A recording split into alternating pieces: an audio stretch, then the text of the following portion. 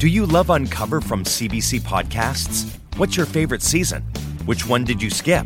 What do you want to hear more of? Help us make Uncover even better by taking our listener survey now. Visit cbc.ca/uncover survey to make sure your voice is heard.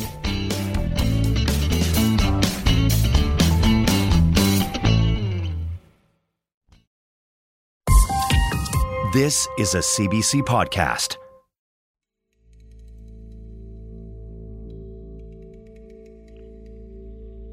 Hello.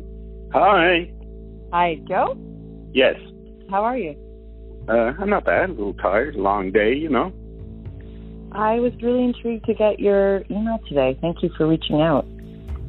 So why don't we sort of start at the beginning? You believe you saw her that day, so June 12th, 1999? Sharmini left home that morning to go to work. We have not been able to find that job she was going to. Please release her. Please release her. We will give whatever we will give. Please release my daughter. If somebody abducted or keep in some other place, please release my daughter. Please, I beg you.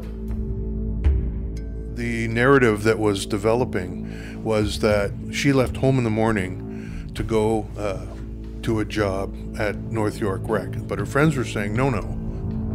She was going to work as an undercover drug operative for Stanley Tippett.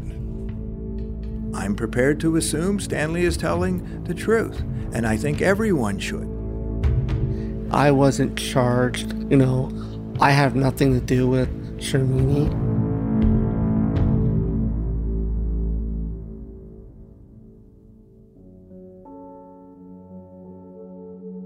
I'm Michelle Shepard, and this is an update to our series, Uncover Sharmini.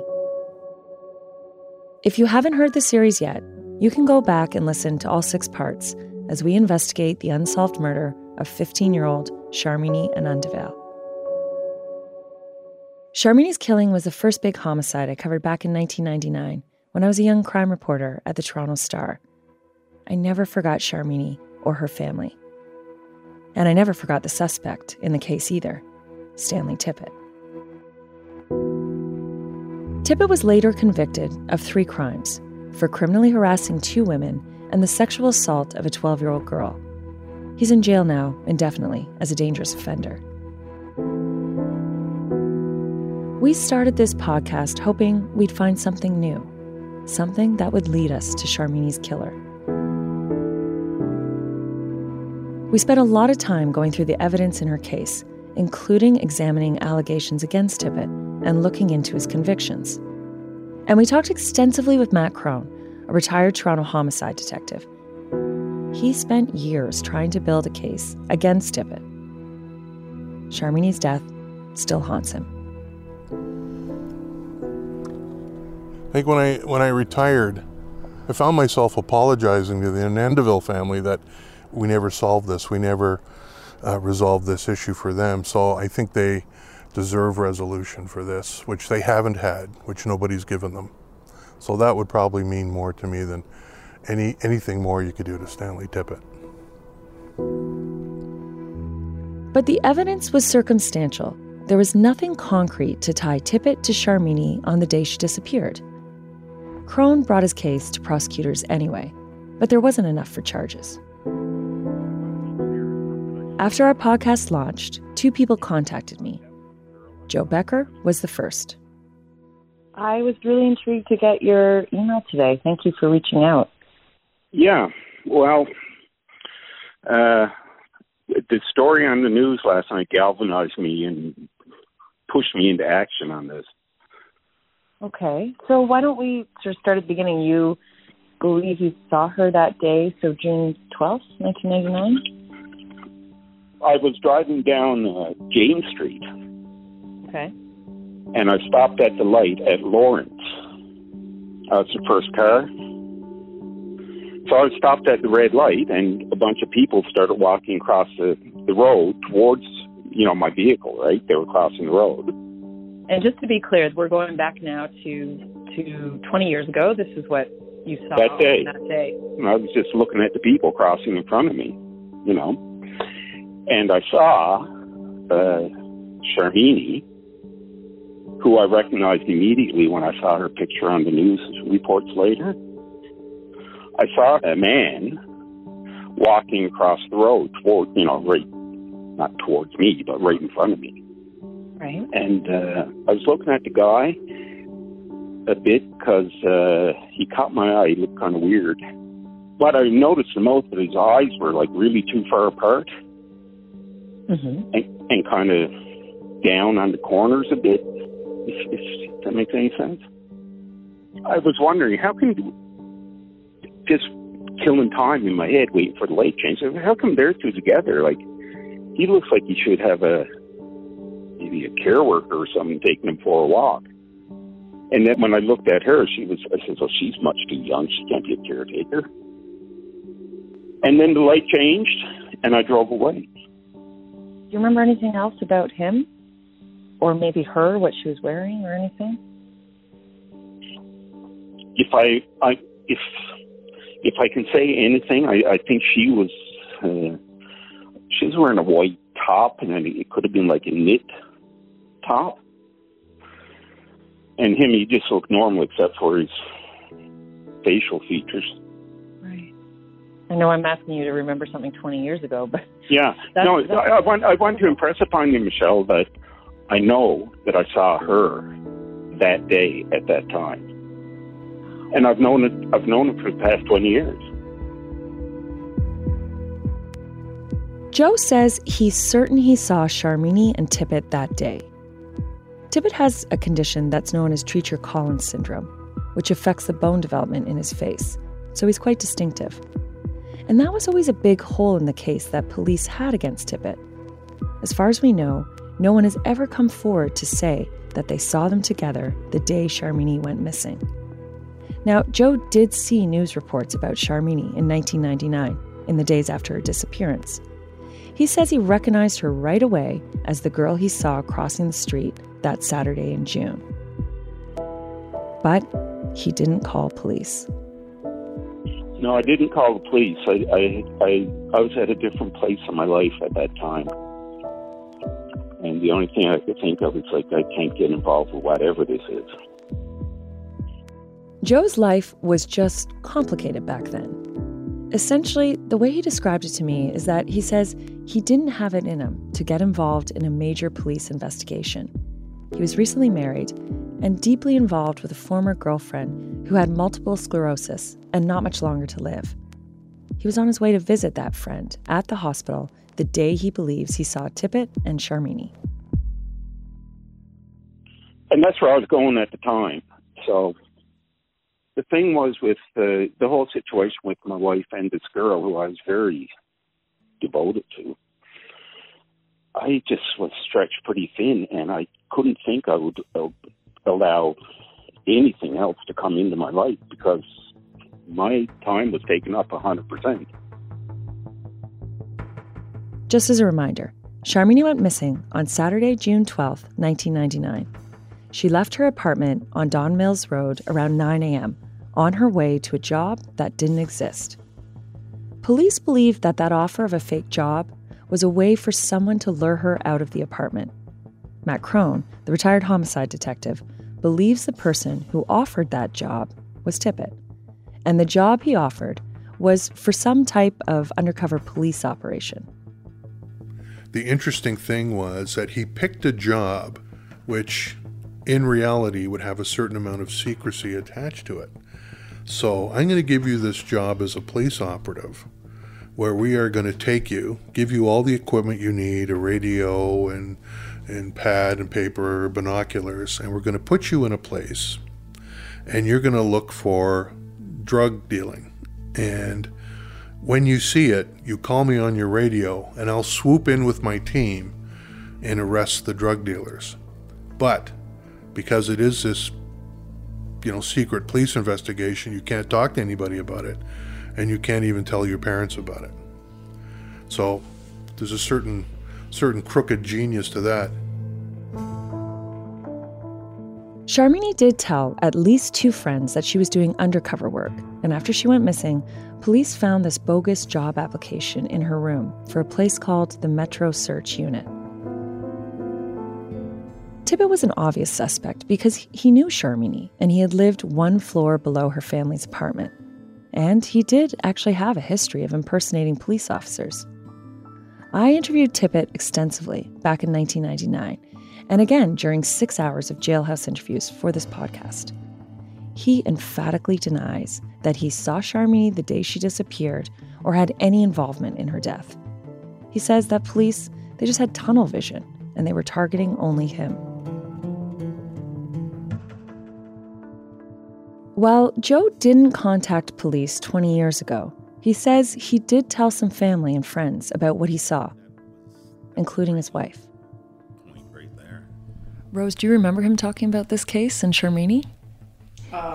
Way back when, I'll say he mentioned it, because it's sort of an unusual thing for someone to say, and he brought it up last year and he felt like he should have done something, get it off his chest. And I think Joe's kind of relieved that he's done that. But now, after 20 years, there are details missing. Joe says he saw Sharmini on a Saturday, and it was just before news broke of her disappearance. But he can no longer say with 100% certainty that it was Saturday, June 12th. Whenever I happened to be watching television and when this was broadcast, it happened then. Was it the next day or the next week? It was fairly quickly afterwards, but I can't say exactly how many days or anything like that. He can no longer be sure of the exact time either, although he believes it was morning or early afternoon. He also vaguely recalls that she was wearing a white knit top, but her family told police she was wearing a blue top with white stripes. And Joe says he saw them at an intersection more than 20 kilometers from Sharmini's apartment or the park where her remains were found. The second person who got in touch was Charlie D'Souza. He found me on Twitter and asked that I give him a call. Hello? Hi, Charlie. It's Michelle. Yeah. Shepherd. Hi, Michelle. How are you? I'm good. How are you doing? Charlie told me he saw Sharmini and Tippett together in the East Dawn Parkland when he was jogging. That's the park where Sharmini's buried remains were found in October 1999, 4 months after she went missing. Charlie is a 64-year-old Toronto Transit Commission employee. He worked as a ticket collector in Toronto's subway system and is now just a couple months away from retirement. Unlike Joe, Charlie hasn't spent years bothered by the fact that he didn't report what he saw to police. In fact, he says he didn't even know what he saw until now. He wrote it down in a letter that he read to me. Okay, a photograph of Stanley Tippett was published in September 2019. I recognize him as the man I saw in the East Dawn River Park 20 years ago. He was talking to Sharmini. This incident locked in my brain and I could never remember it. I'm ready to take a lie detector test and any kind of test to tell you that I'm telling you the truth. Charlie says a newspaper report about our podcast and a picture of Tippett triggered this long-buried memory of seeing them together in the park when he was jogging. Once the memory came back, he said it was vivid. His face was always embedded in my brain. I was running that day in the park. I ran past them. I turned to my left. I saw him standing and Sharmini sitting on a boulder, a rock. He was standing 5 yards away from her. Now, when I heard this, I was thinking what you're likely thinking now. Really? Come on. I can barely remember last month, let alone a tiny detail while jogging in 1999. But Charlie is so convinced. So we arranged to meet him in person and ask him to take us to the place where he believes he saw Sharmini and Tippett.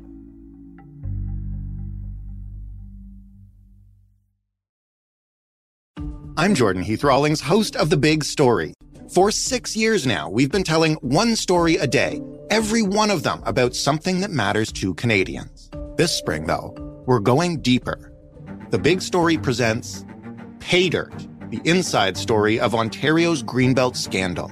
From political games to stag and doe parties, endangered species, RCMP investigations, and Las Vegas massages, you will hear the full story. The Big Story presents Pay Dirt. New episodes every Monday, and you can get them all by following The Big Story wherever you get your podcasts.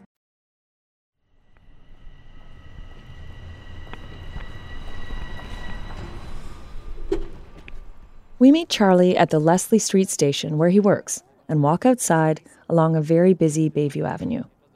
He's walking pretty quickly. He still has the gait of a runner, with just a slight limp from a sore knee.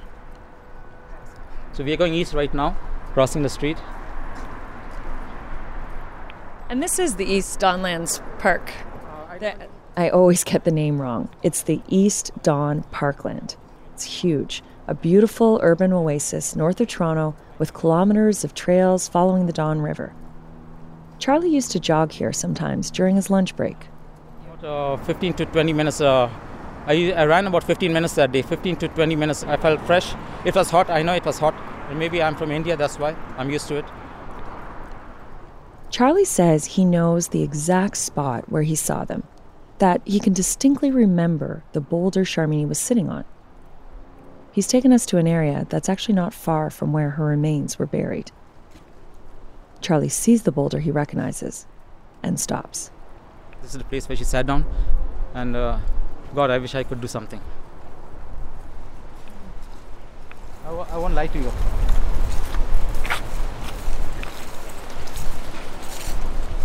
I'm sorry, you okay? Yeah, I'm okay. It just, that feeling came to me again, right? And if I had known, I would have put up a tough fight. At that time, I would have given them a tough fight no matter what. If I only knew that, okay, her life is in danger or something, I could have done something. I could have helped her. I would have, I could have, I should have. But that's too late to say all that. She's gone now. Charlie knows people are unlikely to believe him, and he says he's not worried about that, about his reputation. He just really wanted to get this off his chest, and he hopes he can help. He contacted police, and they did record a video statement at Toronto Police Headquarters. I was curious to know if this was common, to recall something so seemingly insignificant so many years later. So I reached out to Morgan Behrens. She's an assistant psychology professor at the University of Toronto, and she founded what's called the Memory and Perception Lab, which researches just what it is in the brain that enables us to think and remember. It's kind of a very specific question that I have for this podcast we've been working on, and we looked into a cold case from 20 years ago that I walk her quickly through what Charlie told us. He believes that's what he saw. But is that possible? I mean, nothing is impossible. There are lots of memories that are lurking, and we won't know that they exist unless they come to the surface. They're brought to the surface by some really rich cues, but there'd be no reason, I would think, to store a completely banal memory of having been jogging in, vivid detail 20 years ago, and the face of the individual who was with the victim. Morgan asked me how Charlie's memory was triggered, and I told her it was from seeing a picture of Tippett in the newspaper, which identified him as a suspect in Sharmini's homicide. So I could absolutely imagine a scenario by which he saw this image and maybe hearing about the story cued a memory of having gone in the park. So that memory is activated, and then he merged it with the image of the picture of the man. I also tell her that Tippett's appearance is distinctive due to his Treacher-Collins syndrome, and people tend to remember seeing him. If they were together, maybe they looked like an unlikely pair. That's what Joe Becker said made him take such a close look. That would change things a bit. And again, I'm not saying that it's not possible that he did that he did recall this memory or that he did see what he says that he said. I'm just saying that it's a more likely explanation that his memory was reconstructed with the information that was right in front of him, seeing the image of the suspect, and then with the best of intentions integrated that into, what he recalled, which was a vivid memory for seeing the suspect as a victim. Morgan says that's how our memories work sometimes. They get sort of updated. So what you remember may not be exactly how it was, especially after 20 years. You think that's what you saw, and maybe you did. But it's impossible to know for sure.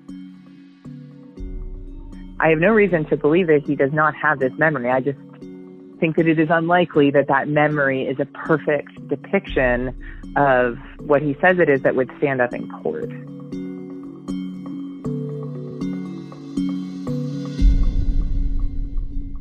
So let's go back to Joe Becker, who says he saw Sharmini and Tippett at the intersection.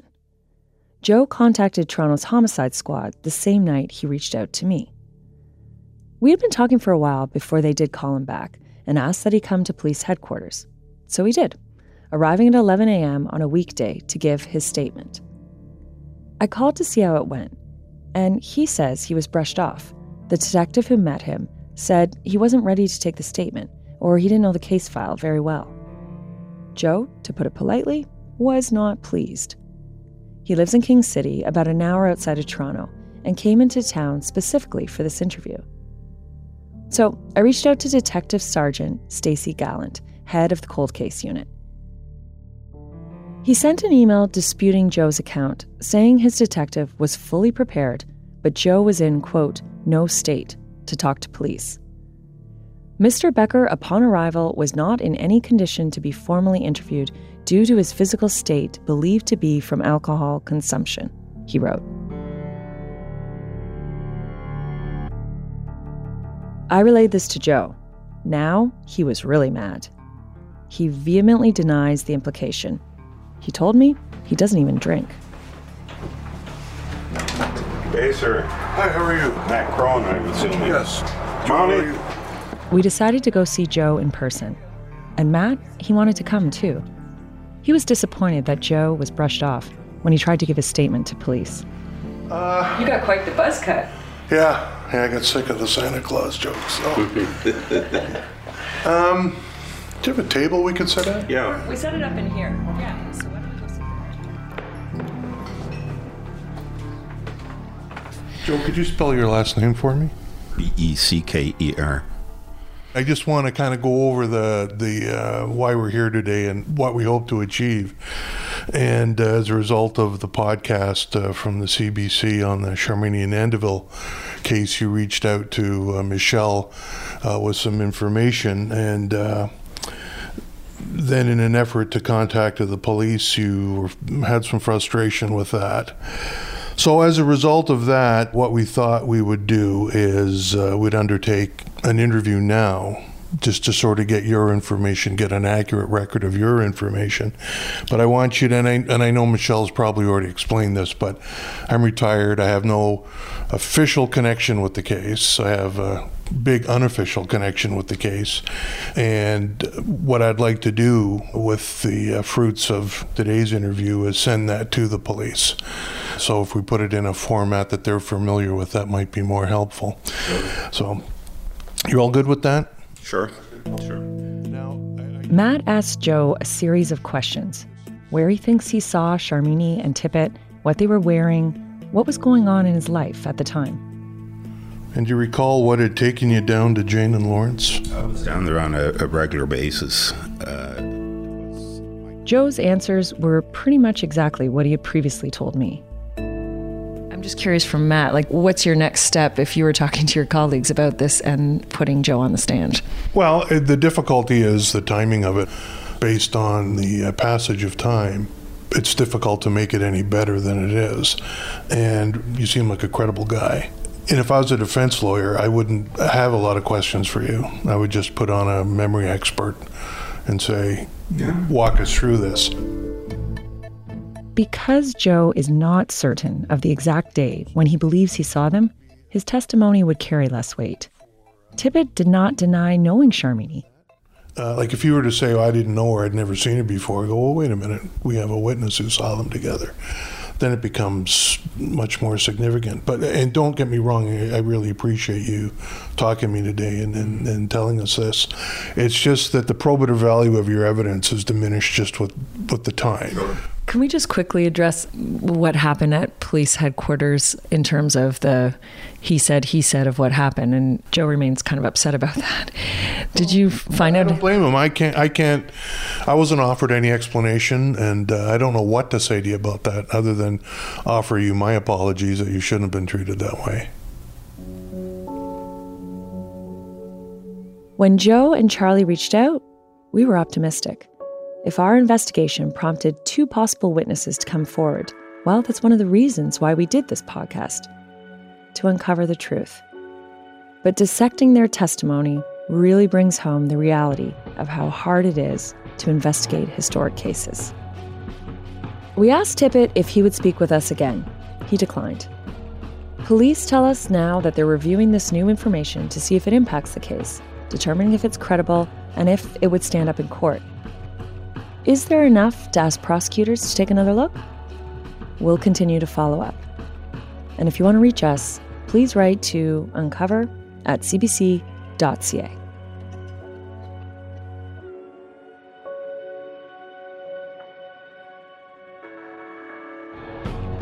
This episode of Uncover Sharmini was written and produced by myself, Michelle Shepard, and Alina Ghosh.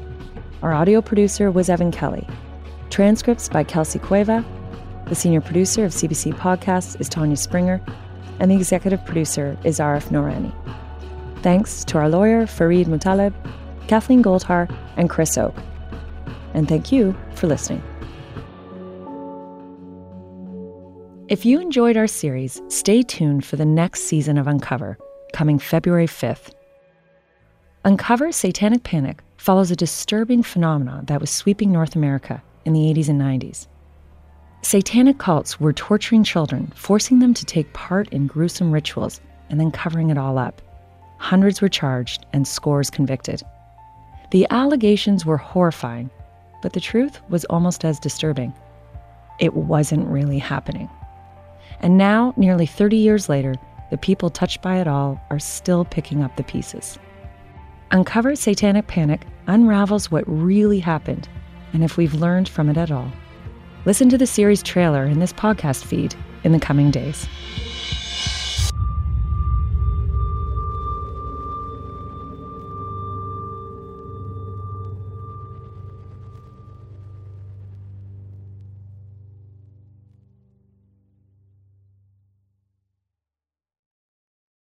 For more CBC podcasts, go to cbc.ca/podcasts.